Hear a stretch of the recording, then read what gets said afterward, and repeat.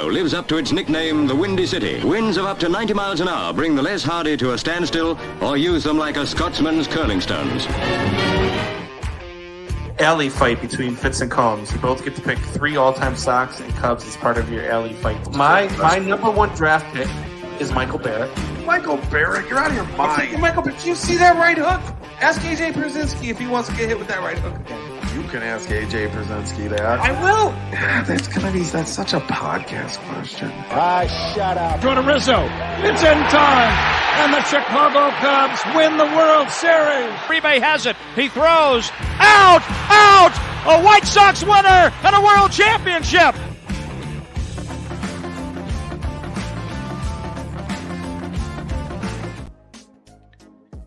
And what is going on, Windy City Sports Talk fans? It's your boy, Brandon Combs, along with my guy, Ryan Fitzgibbons. Ryan, what is going on, bud? Never a dull moment in Chicago sports. Have we said that before? Maybe not a great time to start a sports podcast centered in Chicago. Look, we've got the Blackhawks coming up. I mean, Connor Bedard, looking really good in his first couple of games in a Blackhawks uniform. We're definitely going to get to that. We're going to talk some Bears today.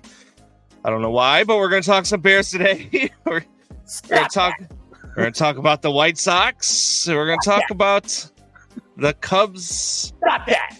If it was a collapse, was it a collapse? What was going on? All the things that have been going on. Got a lot of stuff going on in our personal lives. If you're friends of us on our Facebook page, you see yesterday I was actually able to be a part of the production team for the Chicago White Sox pregame show. Got to boast about that a little bit. That was pretty awesome. Had some good conversations with our guy Ozzie Guillen as well. He's the same character on camera that he is off camera. And he has a lot more swear words off camera. I will say that. But we'll definitely get into some of that stuff. Love it. But if you missed any part of today's show, today's live broadcast, you can now catch us on all podcast platforms, including Amazon Music, Spotify, and Pandora. We're also available on iHeartRadio. As always, make sure to click the like button, share, and subscribe to the podcast on your favorite platform. If you have any feedback for us, have something you want us to talk about, or questions you want us to answer, you can email us at combsandfitz, all one word, combsandfitz @gmail.com. Subscribe, people. Come on. It costs you nothing. Click that like, click that share, click that subscribe. We know you all know how to do it, because if I posted anything about Donald Trump and Joe Biden, you would share it immediately.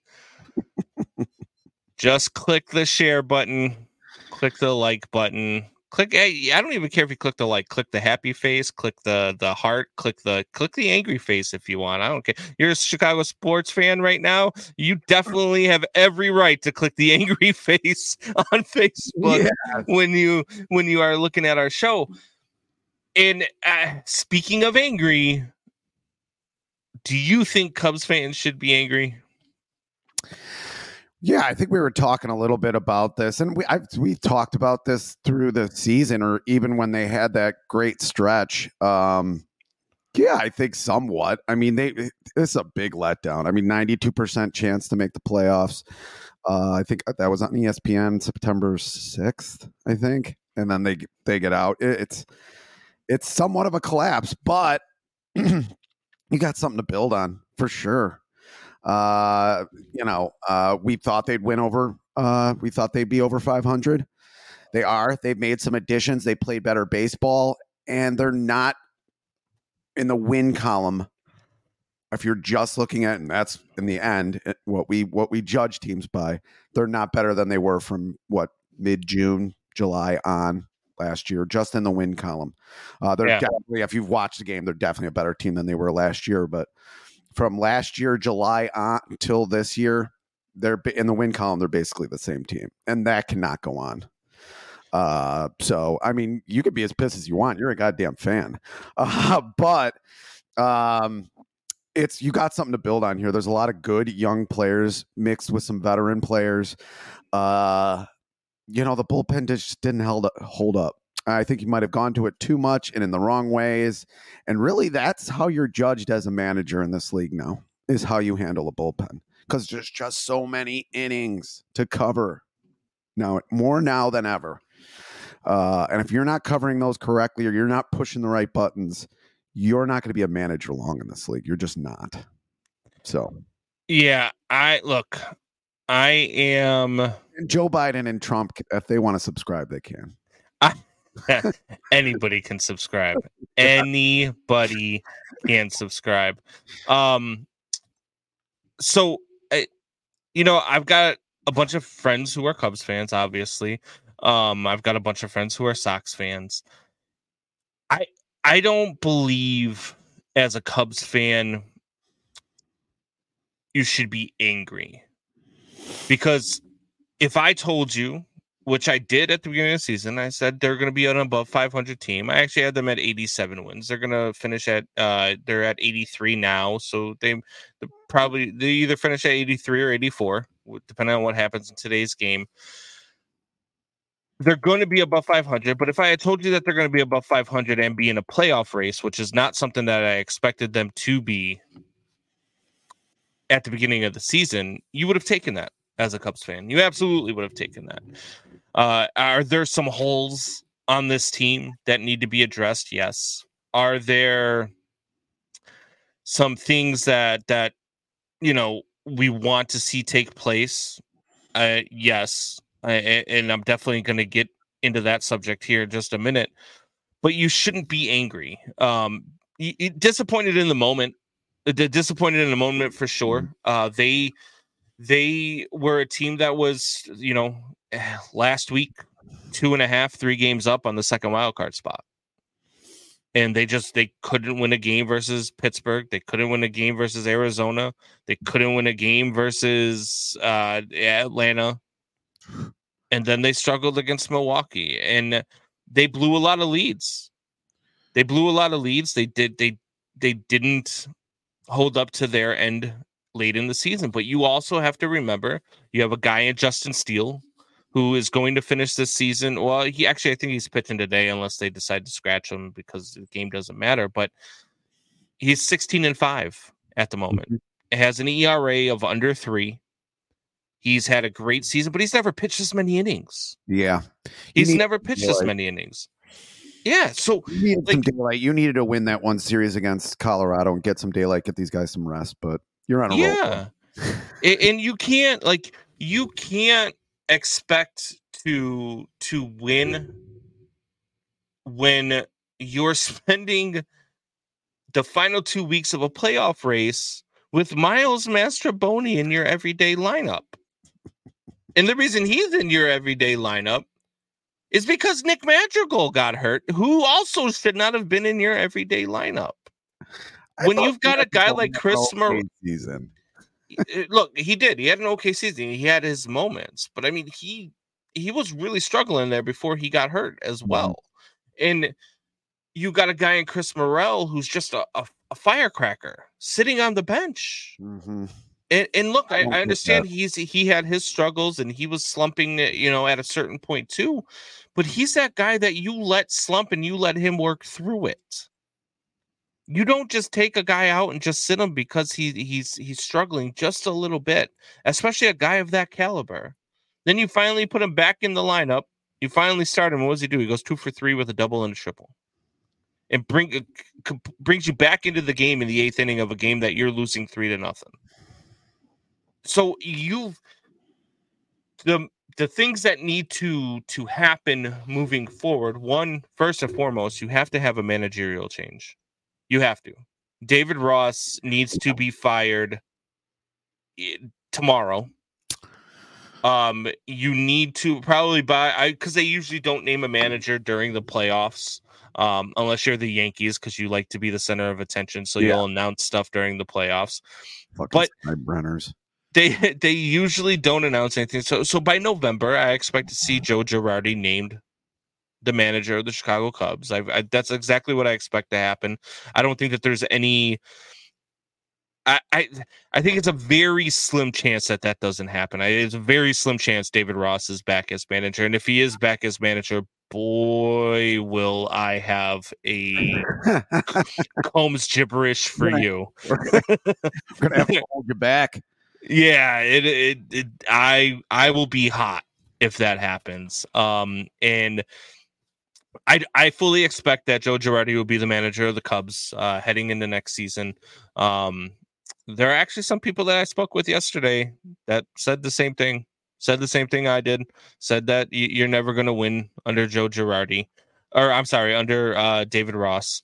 You're never going to be able to do because he doesn't pull the triggers that he needs to pull. And I just for this Cubs team, I mean, you got a lot of bright spots. I mean, re-signed Bellinger. You don't have a ton to do with your pitching staff because you've got a lot of guys coming up that are very capable of holding down the fort for you. You got Cade Horton coming up. You got Ben Brown. You've got the Caleb Killian. You've got a lot of arms coming up. You're very deep at in the outfield. You're very deep at shortstop in the minor leagues, so you can make some moves if you needed to. There's a lot of things that you can do heading into this offseason, but the first and foremost thing has to be the dispatch of David Ross for sure. Yeah, I mean, a good question would be asked is, could have the Cubs given them more triggers to pull? Jeremiah, they could have added bullpen help for a cheap price. That would be my biggest criticism. You're not going into luxury tax when you know you can't. Well, heading into the All-Star break, if you remember, the Cubs had one of the best bullpens in the league. They had one of the better bullpens in the league. Adbert Alzolay was shutting everybody down late in the games. Mark Leiter Jr., who just completely collapsed in July, August, and September after the trade deadline. He was lights out prior to that. You had guys, you had pieces that were doing the right things. Quas came up when they traded for Quas. He had a .75 ERA heading into September with the Cubs. And then Ross inexplicably went to Mark Leiter in a game that they came back from an 8-0 deficit, and it made it 8-6. And they brought in Mark Leiter and left Quas in the bullpen, right? So this is what I'm talking about when you don't pull the right triggers. And yes, he didn't have the big names. He didn't have the guys, the big firepower that got traded at the deadline, but they also weren't really, they were 7 games under 500 at the deadline. You know what I mean? And they added pieces. So it's not like they sold off. They did what a 7-game under 500 team should have done at the deadline. That thought that they were a better team than what their record showed. They added pieces. They added small pieces. You don't go out and you don't spend big at that point. So you do what you're supposed to do, and I believe that they did. I actually, trust me, I'd be the first one to go in on the Cubs front office if I didn't feel like they made the right moves. But I really feel like at the deadline, they made the moves that a team 7 games under 500 is supposed to make. Could they have done a little bit more? And I said it at the trade deadline. Sure, you could have done more. I felt like you should have traded Stroman at the deadline. And I mean, that kind of came to fruition later on after that. But I felt like you could have gotten a lot more for Stroman than what you're going to get now, which is nothing. Because if you re-sign him, that'll be a whole nother stroke that I'll have if you re-sign Stroman. Yeah, he just didn't help in the second half. But hey, Jeremiah says you had Brad Hand as a dominant lefty. Maybe Drew Smiley. Yeah. Drew Smiley. Too much Drew Smiley, too much Mark Leiter at the end. Is there nobody else? Cade Horton, great. Well, there were a lot of injuries. There was, but there was nobody else that they could have. Watching Drew Smiley pitch another game. I mean, there was nobody else in their farm system. There's nobody else. No veteran who's bounced around the league who might be able to give you a few innings, because that Drew Smiley thing, man. Whew. Jeremiah says they added more offense to a team that was functioning on offense. They run different. Yeah, but here's where this is another problem that I had with what they did. They needed a third baseman. We said it before the deadline. You need to add pitching and you need to add a third baseman. They added the pitching, they added a third baseman, and then he played first base. Like it was like it made no sense to me that you were bringing that guy into play, and he was having a great year defensively at third base. Has really come around. Was a liability when he first came up. I think that's one of the reasons why they traded him to the Tigers. But worked hard at it and was a decent defensive third baseman. I don't get that. No, it makes zero sense. But again, it goes back to David Ross having the extreme desire to have Nick Magical and Miles Mastrobuoni in the lineup. And it's mind-boggling to me. Like we were talking before the show, and I said I would love to talk to David Ross because I need somebody to have it make sense for me. Because it just when you think about it and when you look at it from the outside and you look at it from somebody who knows the game of baseball and who loves this team, what were you doing with that lineup? What were you doing? Why are we talking about, we've got to get Nick Magical in the lineup. We got to get Miles Mastrobuoni in the lineup when you've got Candelario at third. You've got who was playing a very good first base too, by the way, when you've got Cody Bellinger at first base and he was playing really well at first base. You've got Mike Tauchman in center field. And now all of a sudden you're platooning him, who was your most consistent player all season long, and now you're platooning him because you need to get Nick Magical in the lineup.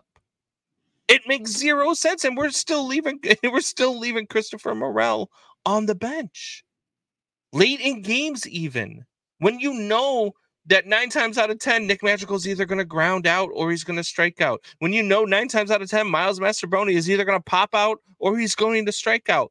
Christopher Morel, sure, he may be slumping, but he's got the potential to hit the long ball. Yeah, when your slugging percentage is almost is lower than your OPS, you're in trouble. Miles Mastrobuoni slugging 308, on base percentage 315. Yes. It's look, not going to get a lot of extra base hits out of that. No, and Miles Mastrobuoni's role should have been the same role that you made PCA take when he came up, which was a defensive replacement and a base runner. Yep. That's what Miles Mastrobuoni is. And at this point, that's what Nick Magical is. Nick Magical is a nice piece to have on your bench in case somebody needs a day off, in case somebody is hurt. He's a guy that can get you through a small stretch and not kill you.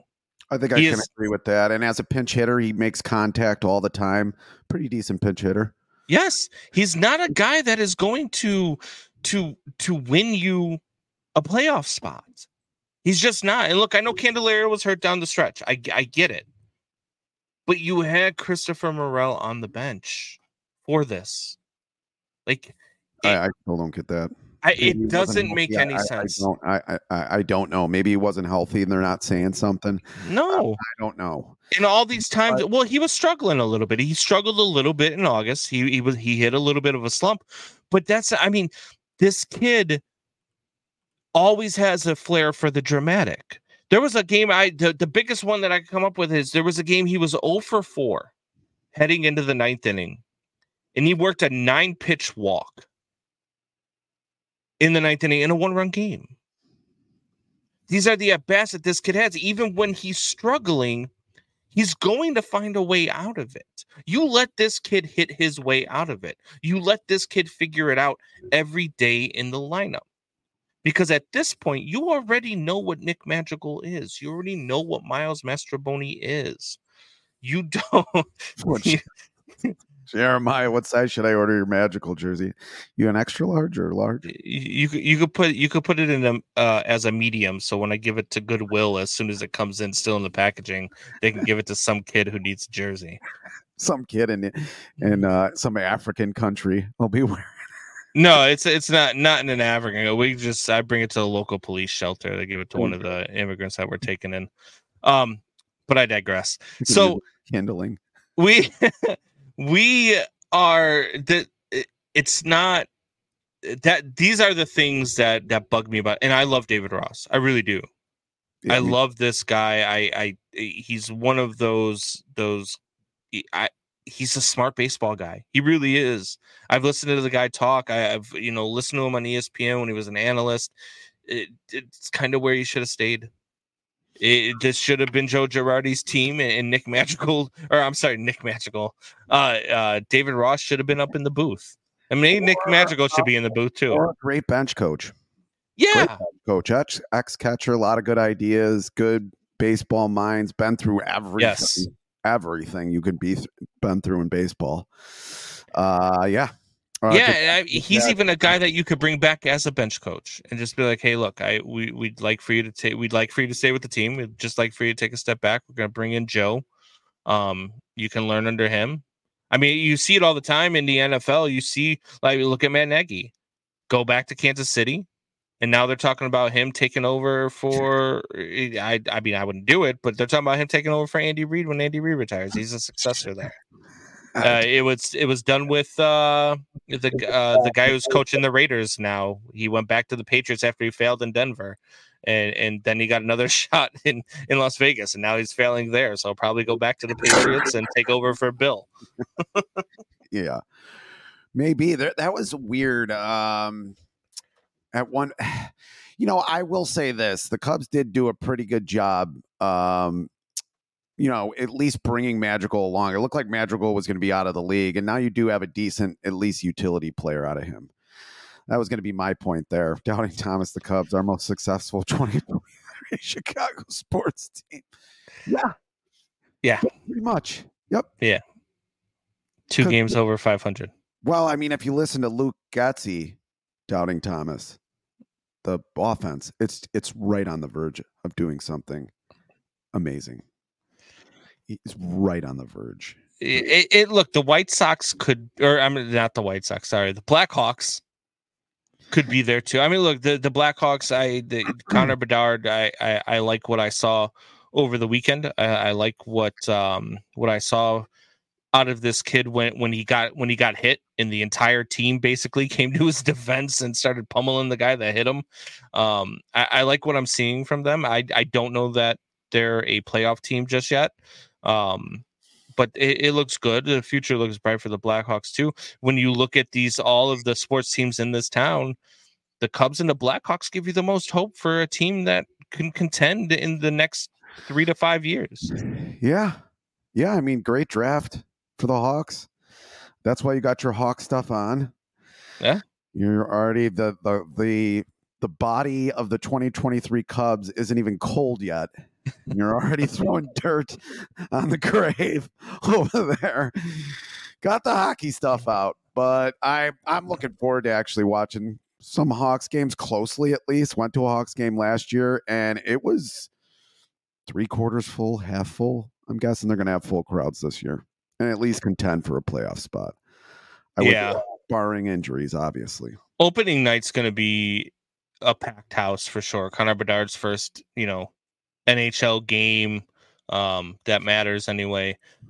You're going to see a lot throughout the season. I really like that first line that they have. Taylor Hall and Connor Bedard are going to be really exciting to watch. The goaltending looks pretty good too for the Blackhawks. I wouldn't count them out. As Jeremiah Murray says, Blackhawks will be much like the Bears last season, a lot of losing but entertaining watching a star. I don't know yet whether or not there's a lot of losing involved. Look, hockey is a funny sport, man. Yeah.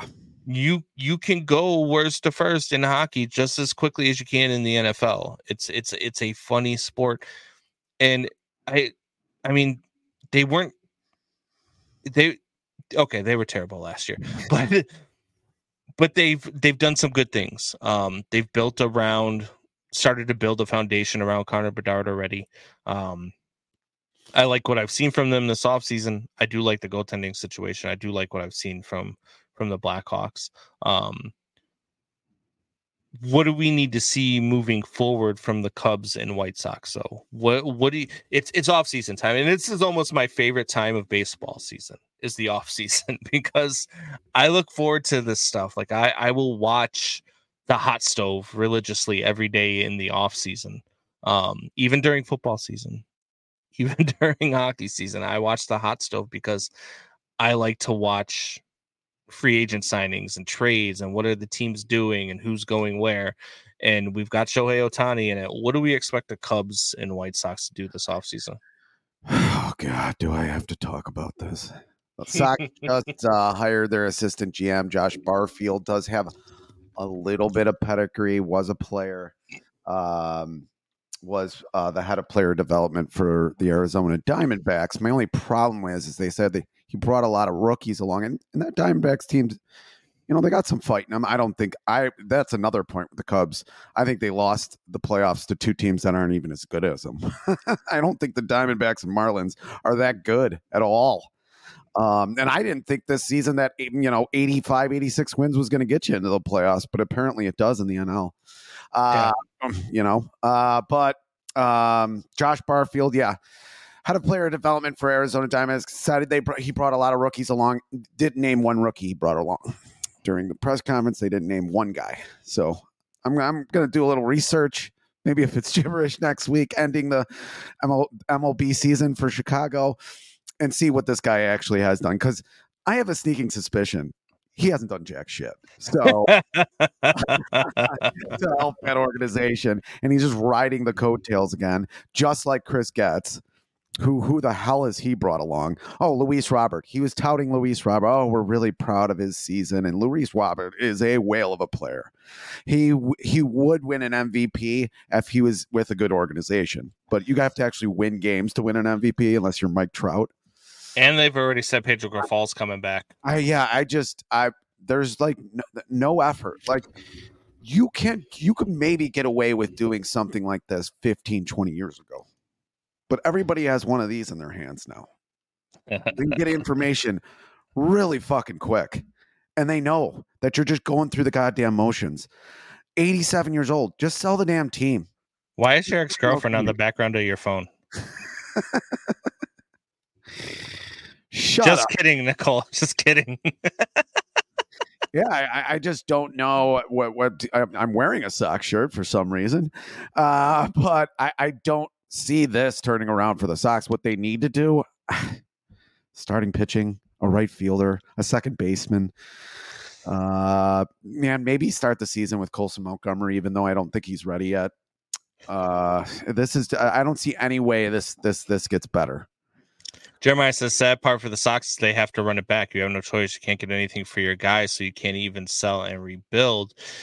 And that's kind of my question here. Do the Sox trade guys like Tim Anderson? Do the Sox trade guys like Eloy Jimenez in the offseason? Do you flirt with Dylan Cease? Do you what do you do? Because for me, TA does not look like he wants to be a part of this organization. I've said that a lot of these guys didn't look like they wanted to play baseball in this organization. And that's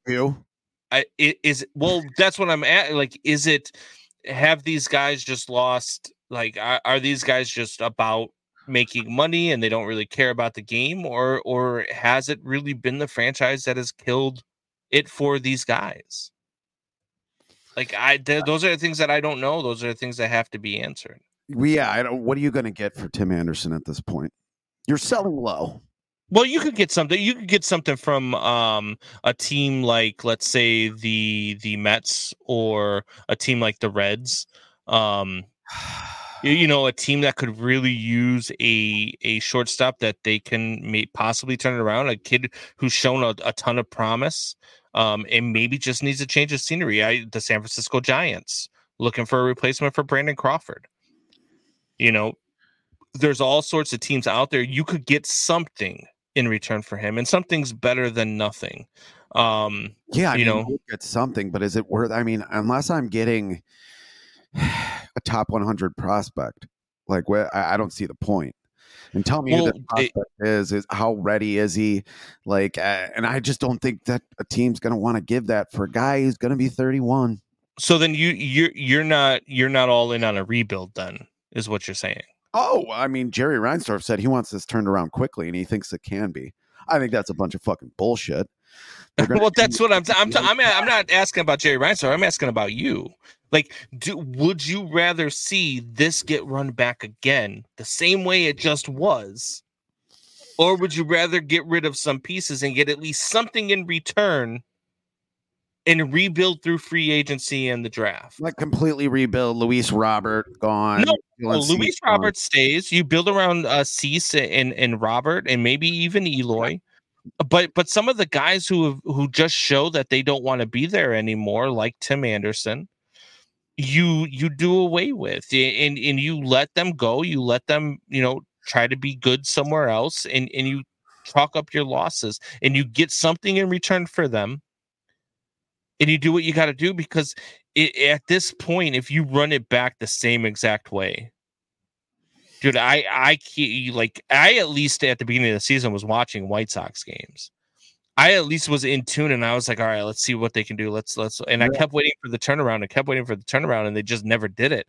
And it just became a joke at some point. So I stopped watching. But you've got to do something, because if this is the same thing, if they don't do anything this offseason and they just run it back, they don't go out and make a splash in free agency, they don't go out and do anything that they need to do to address some concerns, I'm not even, they're not getting any of my money. I'm not paying to go. Is also, you have a new GM who doesn't know what the hell he's doing, so everything's broken apart. If you traded Jake Berger, a guy that you had through the 2028 season, then yes, that would say with any other team that you are rebuilding. You are totally rebuilding if you got rid of Jake Berger.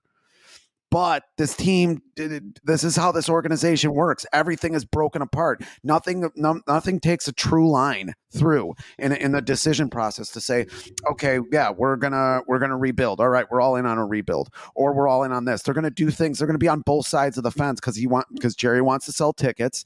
They want to get, which I don't think there's any fan out there with one of these that doesn't know that this organization is a sack of shit. There's no They had a $1 ticket day and free parking on Thursday, and nobody was at the ballpark.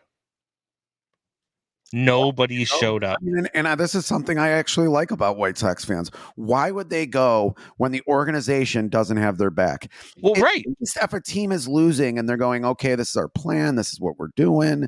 We got this. This was supposed to be a winning season, and it's a complete collapse. And they're acting like that they can just turn this back to 2021 or whatever and be a contending team again.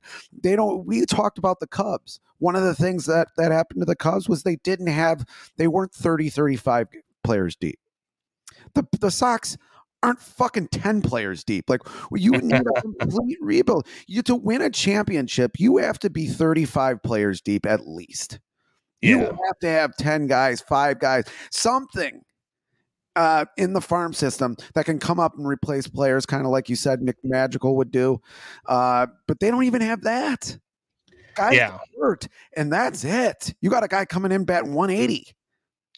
You can't have that. You got to have a utility player on the bench that are good. So I had conversations yesterday. I got to talk with Ozzie Guillen for a little while. I got to talk with a lot of other, good baseball minds inside of the studios yesterday. They're one player deep. And the general consensus is that this team was dysfunctional. The general consensus is that there was never a chance that Ozzie Guillen was getting this White Sox coaching gig, and that he only took the interviews to show the fan base how dysfunctional this organization is, because everybody knew he was the best fit for the job. Yeah. And as long as Jerry Reinsdorf owned this team, he was never getting another managerial gig, which is crazy to me. But they collide all the time. Their differences are too different, and they don't see eye to eye, and he was never going to allow him to be a part of the team again. And Why do you have to see eye to eye with an owner? You shouldn't. Owners have a say, and a guy who played the game for that so many years is definitely a great baseball mind. What do you know about the sport, Jerry? Yeah. Well, the other rumor too was that Kenny, the things that were talked about yesterday was that Kenny and him did not get along either, and Kenny was never going to rehire him either. So there was a lot of interesting stuff like that, and a lot of conversation about how this team under Pedro Grifol is never going to win. They could go out and get all the superstars they want in free agency. He would the exact quote yesterday was Pedro Grifol. If Pedro Grifol was managing the Atlanta Braves, they would have missed the playoffs this year. I mean, I think he was put in a weird and impossible situation, but this is a guy who started off, when he was picked as manager, said this. Our style of baseball is just, like I said, we're going to prepare every night to kick your ass. I mean, there was a lot of statements like that. Like early in the season when Ronaldo Lopez was not the guy.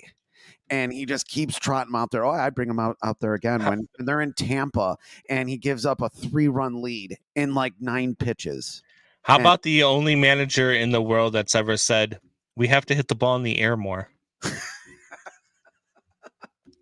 I mean, Ozzie was beside himself about that yesterday, actually. Ozzie said, he's like, I've never heard that before in my life. We have to hit the ball in the air more. That was Ozzie's exact words, and you can't answer that because there are things that you've seen from these managers that on both sides of town in the last couple of years that you don't see. You don't see guys getting walked on a 1 and 2 count. You don't hear coaches or managers saying we have to hit the ball in the air more. You don't see managers that would actually play Nick Madrigal and Miles Mastrobuoni in a playoff race consistently. Like those are things that we're seeing in this town, that we have guys in the booth and guys talking about the teams that know this game, that see what's going on, and they're like, you're never going to win like this. You, at least with Ozzie, you would have been entertained. At least with Ozzie, you would have been entertained. Yeah, and there's a lot of things you hear him say that aren't exactly good. When he talked about Castro when he was the Marlins manager, all the swearing he does. Talk about a Fitz gibberish. Dude, I'll tell you right now, I was talking with the producer of the pregame show yesterday. And so, a lot of behind the scenes. Look, this a lot of this stuff is what I'm going to school for. It's what I'm learning and what I'm trying to get into, right? And so I'm talking with the guy, and they're writing the script and they're doing everything, and we're talking about things that they should do, things that they should lead in. I was actually part of the script and it was a lot. It was a very cool experience yesterday. Yeah, and I was talking. I said, "Well, what about Ozzie?" He's like, "Nah." He's like, "We tried 3 times to write a script for Ozzie, and he doesn't follow any scripts. He just talks, and we build in to the damn script." He's like, "I've never done this before, but I have to do it for Ozzie. I build in 5 minutes into every script for Ozzie to rant about something." He's like, that's what I do. He's like, because it's just inevitable. He's going to do something. He's going to say something. Chuck's going to feed off of it. He's going to ad lib something. They're going to go. He's like, especially in the post game show, he's like, forget it. He's the whole reason to watch the post. Like when the Sox are really bad, sometimes you just turn the TV off. I don't. I can't. No, yeah. He's going to say. Yes. Always something interesting, and he's honest. Like you said, off camera, on camera, he's the same guy. And Chuck Garfine's the same way. It shows. Yeah. Chuck Garfine's the same way. He wasn't there yesterday, unfortunately. They had Mike. I can't remember his last name now. Filling in for Chuck Garfine yesterday, but Garfine's been great with Ozzie. Them two, watching them two after, especially early in this season when it was supposed to be good and it was just so clearly not going to be. The disappointment they had was. In the conversations they had were just so fun to watch. I would watch it too.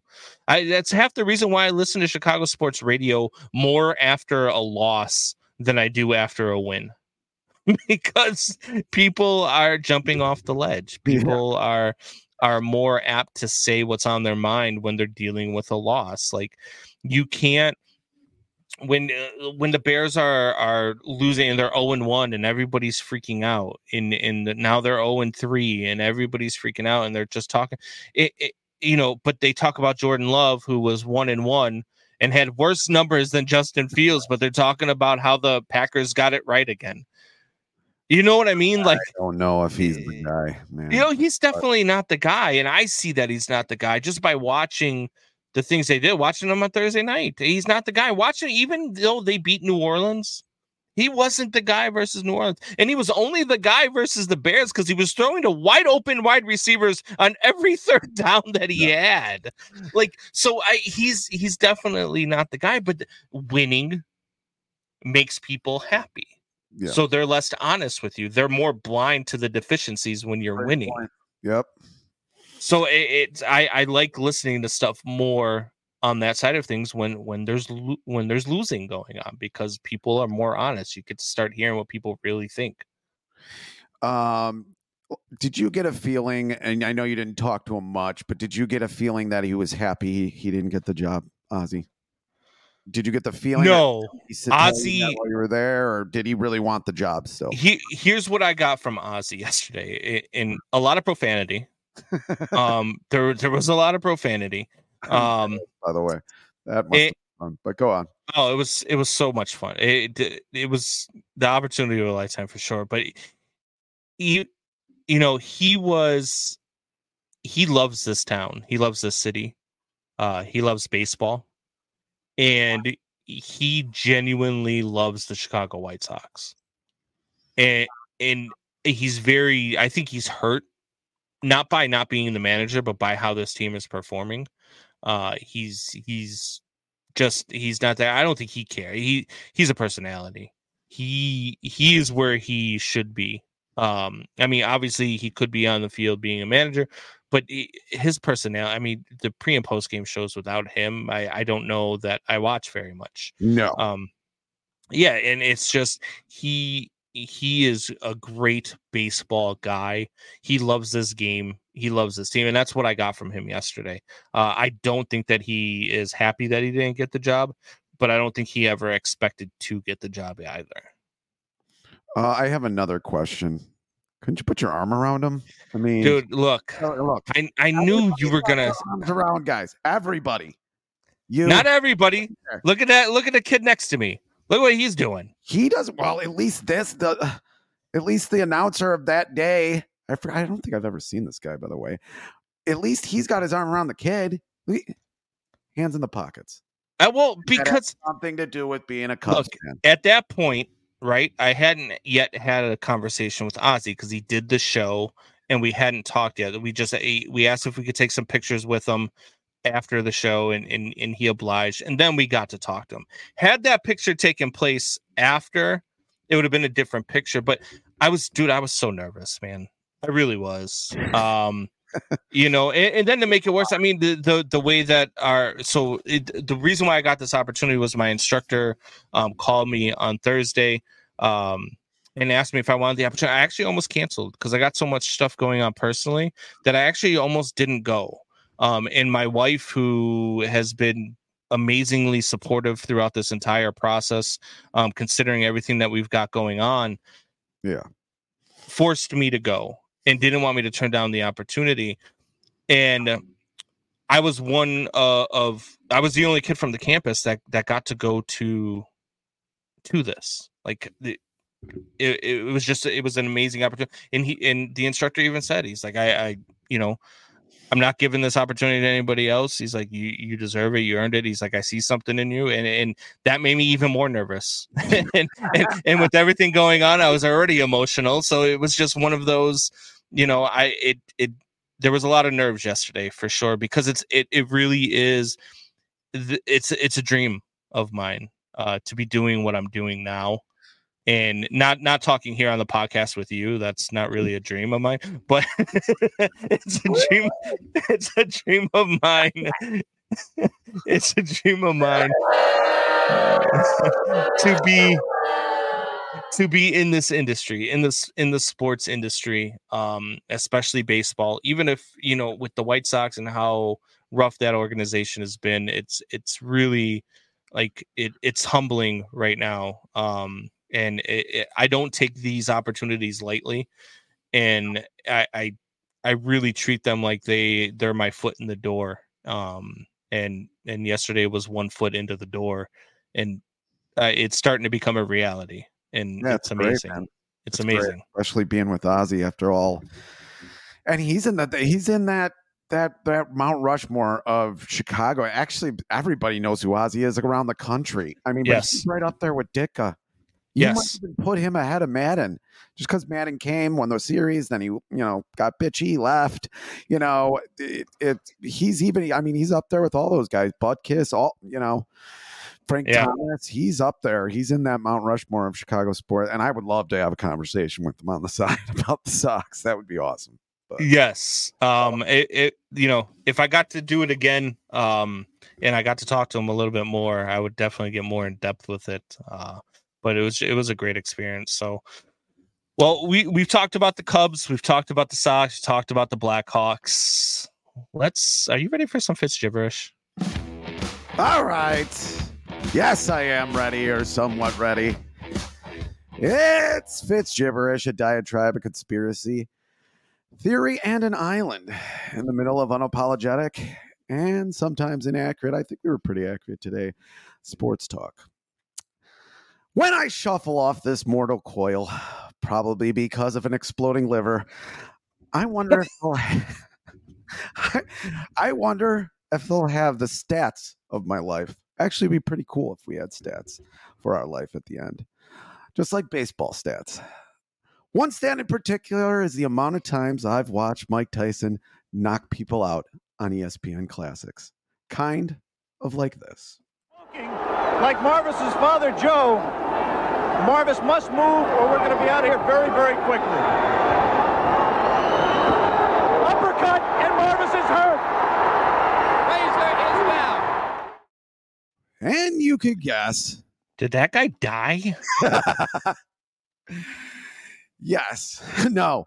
You could guess that Marvis Frazier it wasn't as good as Joe Frazier and didn't box much after that. Mike Tyson once said, who just almost killed Marvis Frazier, everyone has a plan until they get punched in the mouth. Well, Justin Fields, in his first start, got punched in that mouth. Yeah. Here we go. 3 guys almost unblocked. This is the Cleveland game from 2021, by the way. 9 sacks. We'll just watch a couple of them. This one's my favorite. Yeah. Absolutely no blocking at all. 7-step drop, too. Good idea. With no line. You'd call this malpractice. Oh, my God. Clowney, Myles Garrett, pretty good players. We'll stop that right there. Did Justin Fields die? Yeah. That's the thing. You got knocked the fuck out, man. Give me my gun. Chris Tucker was the broadcaster that day. That's from Friday. He did get knocked the fuck out. And Josh Lucas, thank you for telling me about the interview on one of the radio stations here, came on to talk and said that they were afraid that game might have ruined him. Josh Lucas, I think he was the assistant GM to Ryan Pace, who helped draft Justin Fields. They didn't want him to play the first season, but he did, in fact, play in the first season. And when he did play, instead of maybe having some power sets, you saw some of the 7-foot drops, no guy in the backfield, maybe one running back in the backfield. One time you saw the rookie Khalil Herbert, who at that point could not block. He's a better run blocker now because he knows schemes a little bit better. They had him in there blocking. My question to you, and for Fitz gibberish today, my friends, is do you count Justin Fields being a 3-year veteran or a 2-year veteran after watching that? And 2, was his career ruined by the Chicago Bears, and is he done in Chicago? Combs. Well, my first question to you before I answer your question, that's not coffee in that mug yet, is it? It's week 3. You're about to watch Bears versus Denver. It's not tea. It's not coffee. You've got a tea bag in there, but it's dipping in vodka, isn't it? Don't lie to me. It should be at this point, or masculine. But but yeah, it's this organization will never, I'm convinced of it now, will never develop a quarterback. And I hear people talking about it all over Facebook, all over social media, all over the actual media. Oh, the Bears, they're not going to re-sign Justin Fields, and they're going to play for a draft pick, and they need to go after Caleb Williams or Bo Nix or anybody. It doesn't matter, people. It doesn't matter. If they go after a quarterback, do not get excited, because they cannot develop any of the talent coming out of college. They can't develop. They want themselves a great pocket passer. None of these guys coming out of college are great pocket passers. College quarterbacks now are mobile quarterbacks. Yeah, mostly. The trend in the NFL is mobile quarterback, and the Bears have not done anything to play to even Justin Fields' strengths. They have not put this kid in an opportunity to succeed. They have not. And look, you can say all you want about there are definitely flaws from Justin Fields. Justin Fields has a tendency to throw the ball too late. Justin Fields doesn't see defenses very well. But those are all things that can be taught, and those are all things that can be developed. The Bears don't do that. The Bears are like, oh, we got this quarterback who's great with using his legs, and he's great when he's throwing on the run, and when he's moving outside of the pocket, he's tremendous. So let's do nothing but 5 to 7 step drops with wide receivers running routes on the same side of the field behind an offensive line that couldn't block a pillow that was being thrown at them. Like, it is insane to me that people are still looking at this and looking at Justin Fields based off of the win-loss record of an inept front office and an inept coaching staff. And that's just what they are at this point. Look, I think Ryan Poles is a very smart football person. I think Ryan Poles is the right guy to have as a GM of your football team if your football team isn't owned by people who are going to interfere with football decisions. But that's not what we have in Chicago. That's not what we have here. What we have here is a football franchise that is the laughingstock of the entire league in one of the biggest football cities, one of the biggest football fan bases in all of the country. And we can't do anything to develop a quarterback who so clearly has more talent than any quarterback you've ever had. And now he's been behind 2 offensive coordinators and 2 whatever the hell. I can't think of the word right now. I'm so frustrated. But 2 schemes, that's the word I was thinking of. 2 schemes that don't work to his strengths. And put him in danger. Doing quarterbacks in Chicago. That's what we do. So if we go ahead and you could draft Caleb. You could go back and get Johnny Unitas. You could have had, if we would have had Aaron Rodgers, if we would have had Brett Favre, if we would have had Tom Brady, if we would have had any of the Mannings, they all would have been terrible, because that's what this franchise does. That's what this franchise is. Chris Tucker, what would have happened to those QB? You got knocked the fuck out, man. Give me my goddamn. And even this year, even under where Justin Fields is at, could you imagine? People are like, oh, well, we needed a veteran quarterback behind him. Who? Who is the veteran quarterback behind him? Who? Michael Vick? Like, who behind this offensive line could be successful? Who behind this play calling could be successful? And look, Tyson Bagent, maybe he's a guy. We don't know. But you want to put him behind this offensive line and this scheme? You want to kill the kid. Oh, and this is another thing that I'm getting tired of. Look, it's funny. I mean, because Zach Wilson does have 2 300-yard games. But Zach Wilson is also on a team that, at least, even though they're bad and even though he's terrible, he's on a team with at least some, relevant play calling. He's with a team that plays to whatever strengths he has, which isn't very many. No, he lost me the wheel of death. Yeah. Taking a safety. Oh. So you...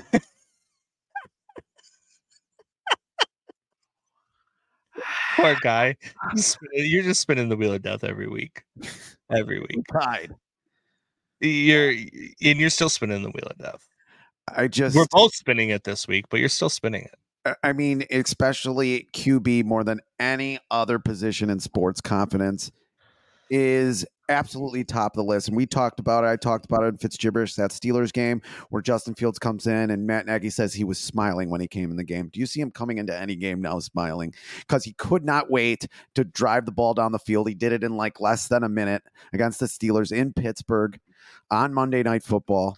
Drove him all the way down the field. Confidence just spewing out of him. Even Josh Lucas had mentioned it in that interview that he went back and watched that Steelers game. Totally different player now. Totally different player. And that's got to be coaching because you're 24. There's got to be some coaching there to say you are a beast.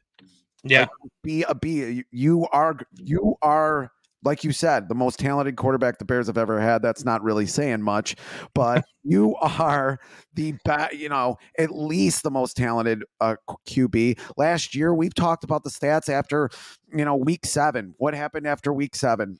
He had the 5th best or 4th best QBR in the league. I mean, there is signs that he could have been a good quarterback, and they even talked about it on the broadcast in the Chiefs game. The guy that's number 2 on holding the ball in the league, Patrick Mahomes. I mean, and they even talked in Lucas even talked in. He might have been an idiot about this, but he even talked about not that they were never going to draft Deshaun Watson. That's why they never interviewed. They're never going to draft him because didn't think he had the fluidity of thought to do that, to be able to do that. And he said, really, Deshaun Watson has made it. And I'd have to go back and look at some of his better games, but that he's made it on improvising more than reading defenses. That's how he's made it. Well, at least he's been on teams when he was with the Texans, and it looks like they're doing the same thing in Cleveland, where it was complementary to his play. Even like I said last week, even the best quarterback, probably the best quarterback ever, and when it's all said and done, Patrick Mahomes. And you saw it. He did do a lot of bootlegs. They had him rolling out. The one rollout was ridiculous, where he just flicks the ball and it's right over the guys. But I digress. I mean, even they move him around. He has 400 or 500 yards rushing a year. I mean, even they do that. They're very complimentary to him because they know he likes to be mobile. He likes to move around. A lot of these guys do. If you could run like that, wouldn't you? Well, look, there was a very interesting, I texted you when it was going on because I was like geeking out with the interview, but there was a great interview with Josh Lucas this week. Yeah. And Josh Lucas, a former president of player personnel. I thought he was the assistant, but yeah, go on. For the Bears. Accurate. He was the he was there during the draft with Patrick Mahomes, Deshaun Watson, and when the Bears traded up to get Mitch Trubisky. He said that it's not a true statement that the Bears got fleeced by San Francisco. He also said they had one person grade Deshaun Watson as a first-round quarterback. And he also said that his concern with Deshaun Watson was that he went off script so often he didn't think it could translate into the NFL, and he said he had the same concerns about Patrick Mahomes, so they were always taking Mitch Trubisky, whether they got him at 2 or at 3. These are the guys that are evaluating our talent. These are the guys that we are predicating in hoping that they're going to eventually get it right. Now, there's a new regime. I don't know if they're just not married to the idea of Justin Fields because they're not. Justin Fields isn't their guy per se. I believe that there was some, backing of Justin Fields by some of the moves they made this offseason and by not going out and getting a quarterback. By not picking CJ Stroud, by trading that first overall pick. I just don't know that I can't believe they're ever going to get this right at quarterback because they can't do anything to prove to me that they know the regime is terrible. Why is his confidence down? Like I can answer that question right now. You didn't have a president or at least a GM you hired, then a coach, then they drafted their They hired the coach first, by the way. You know that, right? When? Eberflus, they had it was before they hired a GM and they actually asked him, they said, do you think it's imperative that you have a GM before you have a head coach? And that's when they brought in what's his face out of Indianapolis, Bill Polian, and they said no, we're confident in that Bill Polian can help us pick, and if we have a coach before we have a GM, we'll find the right GM around the coach. So when they hired Poles, they told Poles, hey, we're hiring Eberflus, which is another problem in itself. But the other coaching options at the time, the other coaching candidates were Brian Flores. I mean, a much better defensive option and has shown that he can do it as a head coach before Matt Eberflus. I know he was having issues with the NFL because he had them under, he was trying to sue them or whatnot. But yeah, Jim Caldwell was available. Brian Dable, he would have been a nice fit here in Chicago, wouldn't he have? Wouldn't you have liked a guy who could lead some players and actually show the ability to deal with a somewhat mobile quarterback? Imagine what he could do with Justin Fields. He took the Giants to the playoffs in a rebuilding year, a year where they were expected to win 2 games. Yeah, this is the same organization that when Lovie Smith got fired, the Chiefs got rid of their coach. Same day. Chiefs get Andy Reid.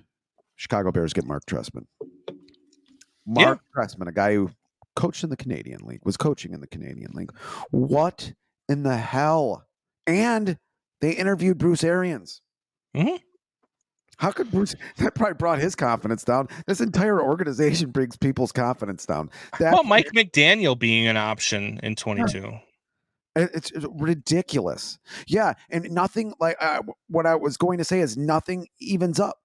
The only time that they had a coach and a GM and then a quarterback, the last time was McMahon. That you can look back to where Mike Ditka was the coach when they got Jim McMahon, even though I've heard he didn't want him, and you had a new GM and then as well. That's the only time it's matched up in 40 years. That's not how teams do this. So no wonder Justin Fields is incompetent. First of all, he's getting his brains knocked in. Thank you, Chris Tucker. Second of all, you don't know, do any of these guys have confidence in him really, other than what they're saying in front of a mic, which they're always going to say, by the way. Do they have confidence in him? Does Eberflus even like Justin Fields? Does Poles didn't pick him? There's also ego behind that too. Isn't it better for Poles if he picks his quarterback and the quarterback shines than if Justin Fields does? And if you don't have that, if you don't have an organization behind you, you come in, you play with one coach who almost kills you, and then you get another new coach and GM who don't even know, oh yeah, maybe he's good. And there's rumors all through the offseason that they might trade him. Like, And then I liked the hire of Luke Getsy at first. I thought it was going to be a great hire, but I didn't realize that Luke Getsy was built because, Aaron Rodgers looks at shitty play calling and audibles out of it. Yeah. So the first part here, just thinking, okay, we're going to do this. This is going to be the matchup we want. Let this thing rip. Okay. I don't think so. The other part that is straight, literally LOL, is this is a corner and a corner.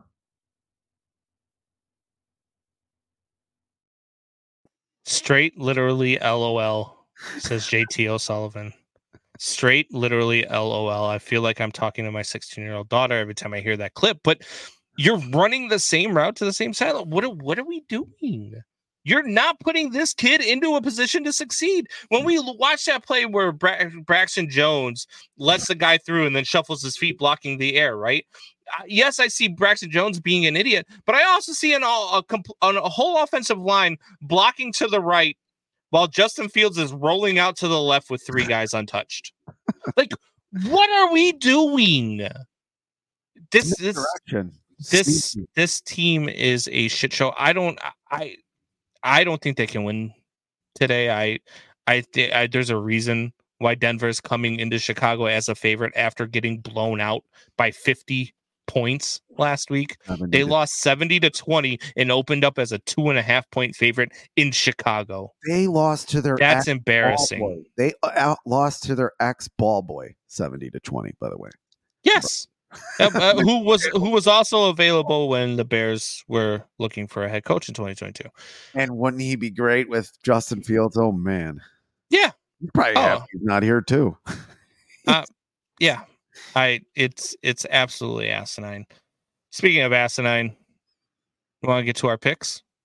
Let's get to the picks. So last week we did tie.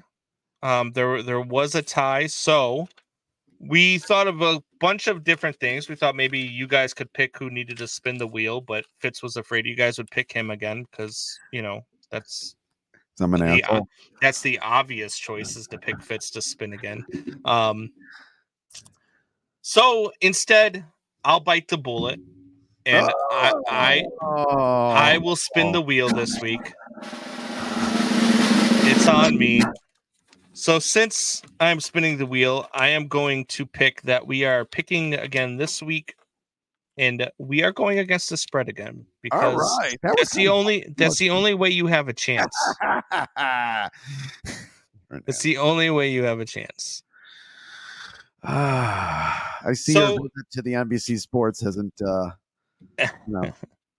gotten rid of that ego. Hasn't shaved anything off that ego. Not at all, sir. So we're going to start here in Chicago. We usually finish with them, but I'm starting with them because I don't even care. People don't care. People aren't going to, they don't care about the Bears going last. They want to get it over with. Bears, Broncos. Broncos are now a 3-point favorite in Chicago, according to ESPN. Who do you got?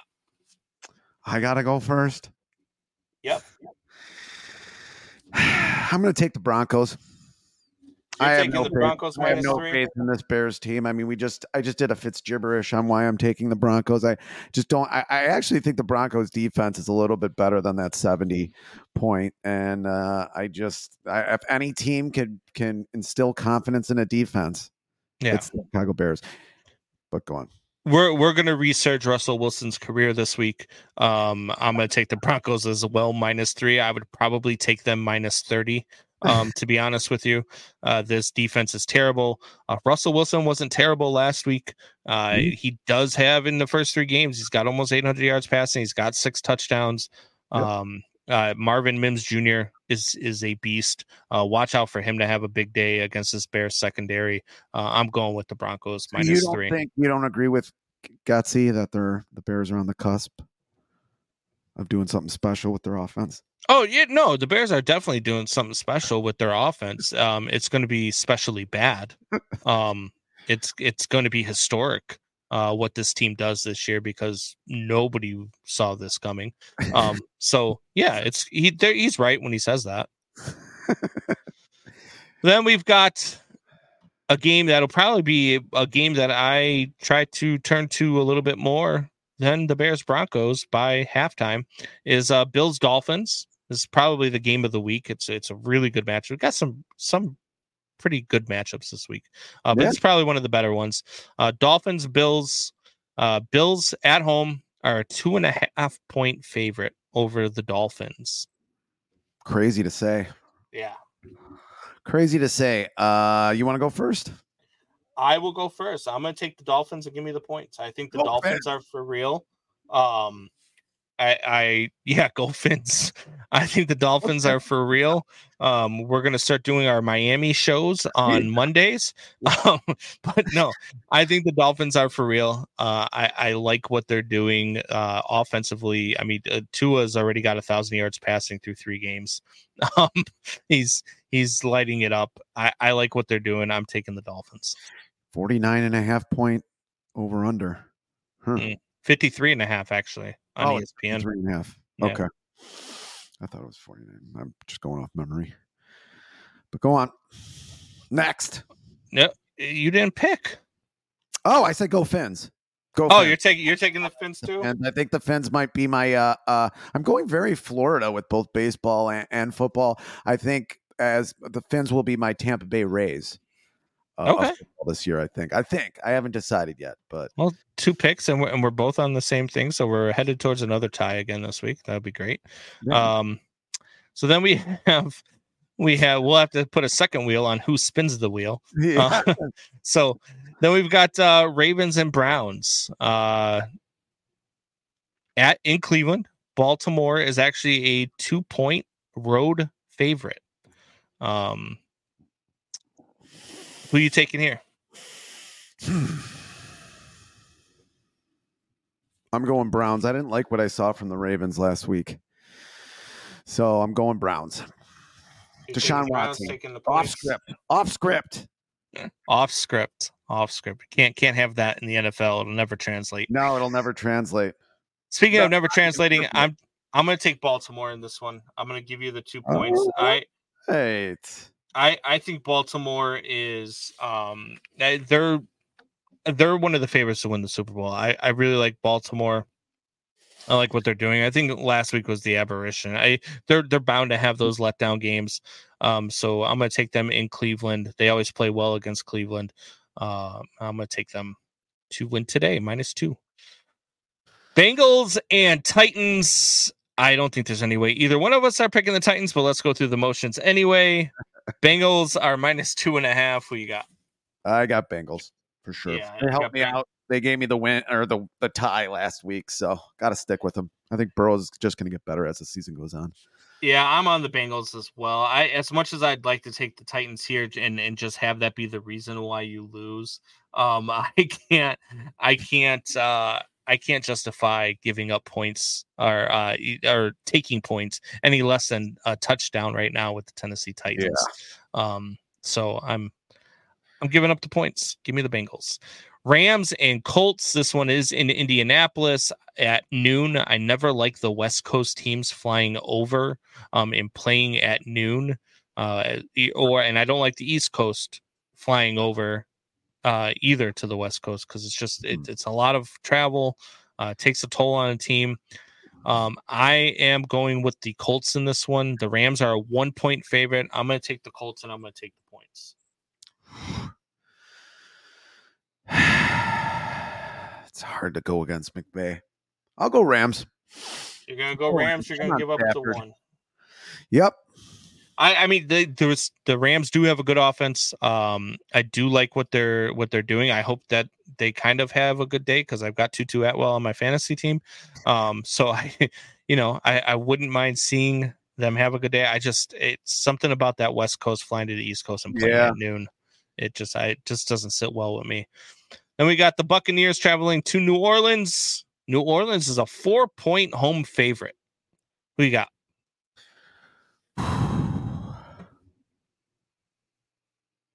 God, I can't be on Baker Mayfield. Can I? Can I do that? Could.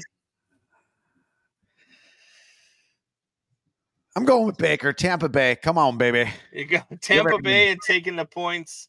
Yep. I am the opposite. I'm going the Saints -4. I think that the Saints are a good team. I think they've got a really good defense. That loss to Green Bay last week is going to sting them. They had a 17-point lead in the fourth quarter. And I think they bounce back from that. I think that they have a good day. Chris Olave tears up the Buccaneers secondary, and they have a good day. Saints, and not to mention their quarterback, Jameis Winston, baby. Here we go. Jameis Winston. Here comes the 3 touchdowns and 3 interceptions. 3 touchdowns, 3 interceptions, throws for 600 yards.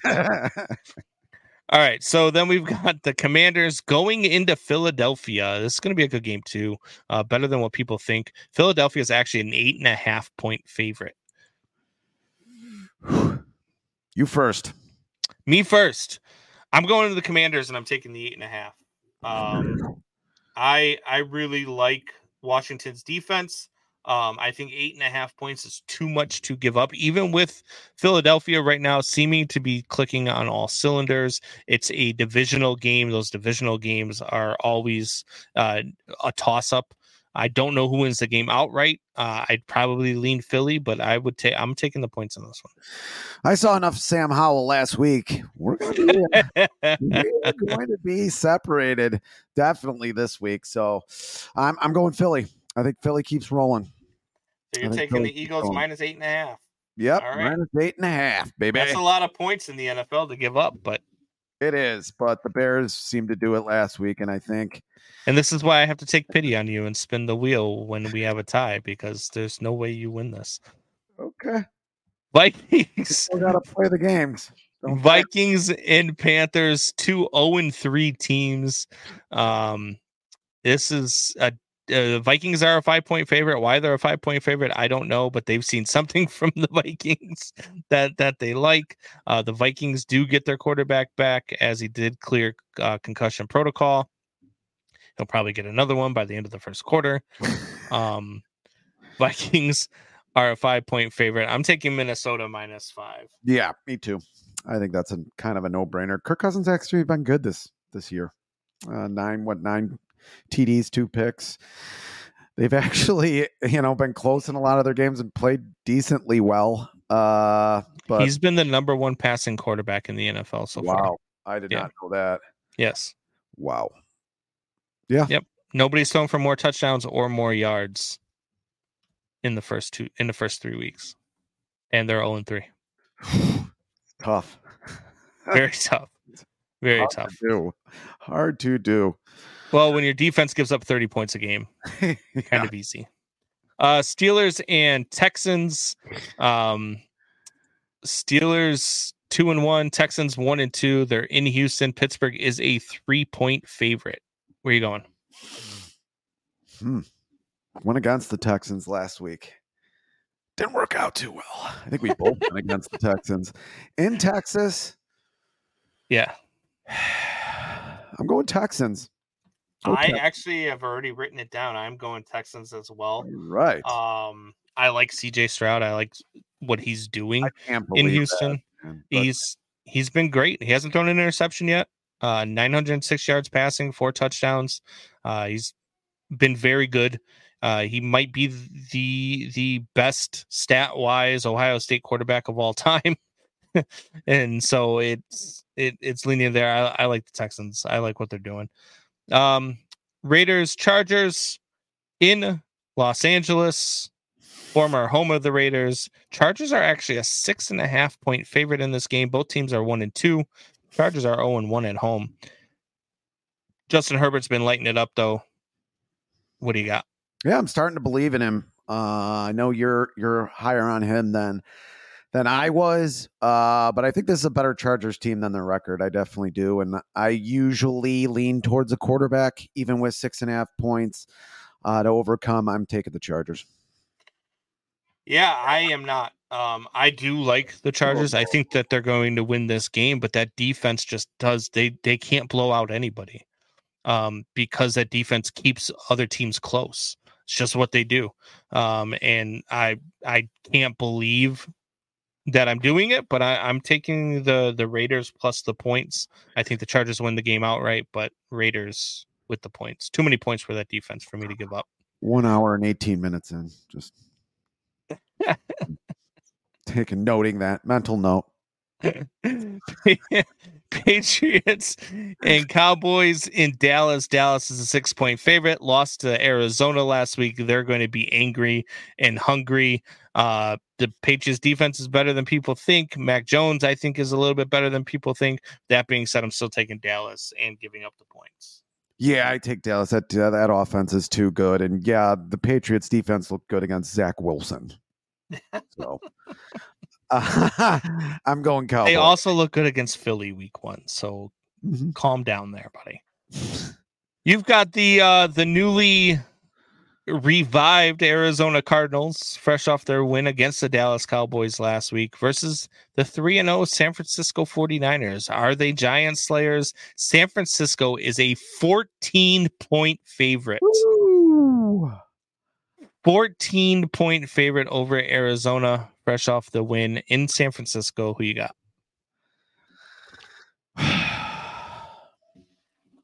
Tough one. This is probably the toughest one. I'm going San Fran. I don't want to bet against that team. I mean, they're just way too talented. I'm going San Fran. Yeah, I always say if it's over 10 points, always take the underdog. If I bet the game, if I got money on the line, I'm probably going to bet Arizona plus 14. But for the sake of this wheel, I am actually taking San Francisco minus 14. I'm going to take a chance here. This team is so good.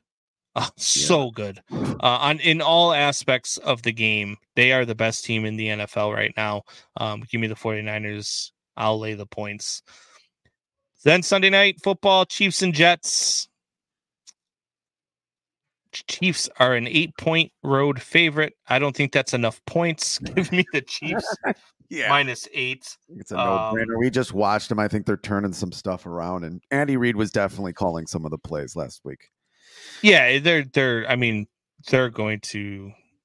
Zach Wilson might throw 7 interceptions this week. That defense is going to kill him. Monday Night Football, Seahawks and Giants in the Meadowlands. Who you got? Jesus, what's the points? 1.5 points. Seahawks are a favorite. 1.5. Still on the Geno Smith thing. I think Daniel Jones is a bum. I can't believe they paid him. I'm going Seahawks here. Yeah, I am too. I think Seattle's the better team. The Giants are really missing Saquon Barkley. It might be a different story if Saquon Barkley was on the field, but he is not. Give me the Seahawks. That was actually a good call by you before the start of the season. Yeah, when they got rid of him. Just how much he meant to their offense. What they was like 35% of the production of the offense. Yeah, and then to not give him a contract, he had to sign a 1-year deal, and then he got hurt. So I'm going with it. Jeremiah said, take San Fran minus 7 first half. You're welcome. So you're gonna get on the app. For those of us still watching, it is time to spin the wheel. And I am spinning the wheel this week because I'm taking one for the team, even though we had a tie. We probably both should have spun it, but Fitz cried Fitz cried over the phone. He said, "Why do I gotta spin the wheel again? We tied. We shouldn't have to spin the wheel again." But for your guys' entertainment, I feel like we should spin the wheel. And because I care more about the show than Fitz does, we're going to spin the wheel. I am going to spin the wheel just once, though. Once. Just once. You want me to go for it? Fine. You know what? My lucky number is 3. All right. I'm gonna spin it 3 times. So here goes the first spin. What do we got? What would my fate have been? Do an entire show wearing a cheese head. Thank God I missed that one. Oh, wow. That would have been hurtful. Let me go back and see. You talked me. You talked me out of it. See, that's what you get. Had to open your big mouth. Here comes the second one. Please be the hot sauce. Please be the hot sauce. Hey, you can get hot sauce twice in a row. Oh, lunch on you. Damn, now you missed out on a free lunch too. Up your butt, Jobu. I'm gonna get to do an edible. Here we go. Oh God. Here we go. That'll be an interesting show. Here comes my punishment. Michelle's gonna love that. Please be the edible. Please be the edible. No. Oh my God.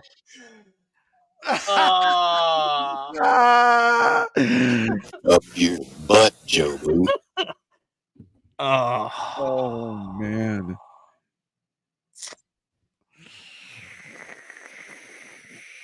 I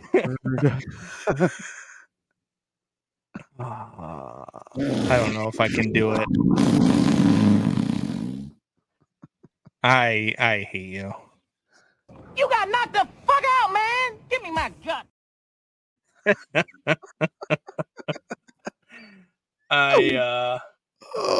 Michelle says that's not a bad. That is, babe.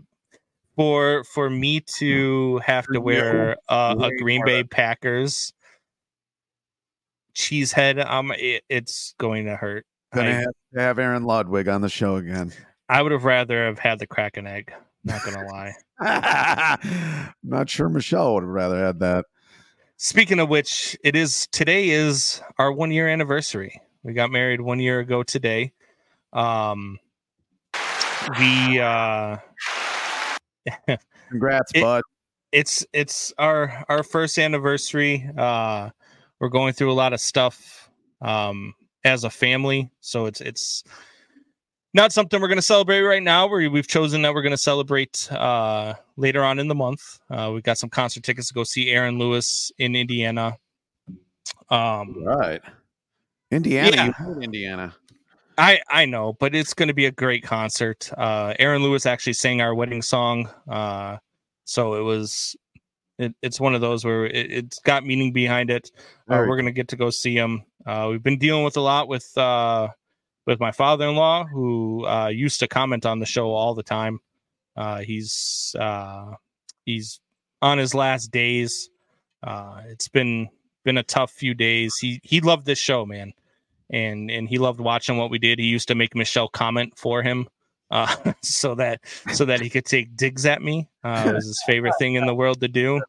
Our biggest thing was we used to call each other a dick with ears all the time. It was just our saying. I actually stole it from him. He said it to me one time, and I was laughing so damn hard I just started saying it back to him. We used to, one of the things that we used to do every week, Saturday night, man, we would watch the UFC fights. We would watch boxing together. We would hang out a lot. Over the last 5 years, we've gotten pretty close. It's been a rough week, and we're certainly going to miss him. And he's going to be sorely missed, especially by Michelle and Aubrey, who were so incredibly close to him. And it's going to be different around here for sure. And it's tough for anybody going through it. I wouldn't wish this on anybody, to have to watch somebody that you love so much pass away is a really tough thing. But he's lived a great life, and he's been strong. He's been stubborn. He's still being stubborn too. Don't get it wrong. I mean, just the other day, I mean, he's not communicating at all. But he did have a moment the other night when his wife went to go give him a kiss goodnight, where he turned and said, "What do you want?" She said, "Just wanted to tell you goodnight and I love you." And clear as day, we heard him say, "Leave me alone." And he turned over. And I mean, that was just him though. He was always cracking jokes. He was always the funny one in the room. Never really took anything seriously. Just always wanted to crack jokes. Always wanted to make somebody laugh, make somebody smile. Never wanted anybody to be down. Never wanted anybody to make a fuss over him. And we're gonna honor that for sure. We're gonna celebrate the life that he lived. We're gonna celebrate Leroy as a person, as a father, as a grandfather, as a husband. And we're going to celebrate with the family and friends that have loved him the same way we've loved him. So Leroy, man, I love you. I'm going to miss you. So we're going to end it there before I get too emotional. Yeah, I think we should, but we're all here for you, man. Jeremiah even saying celebrate the life, which you were just commenting on. Appreciate it. Appreciate it to everybody who watches the show week in and week out. We appreciate you. We love you guys. And until next week, I mean, definitely we'll be back next Sunday, and we will be in rare form after another Bears loss.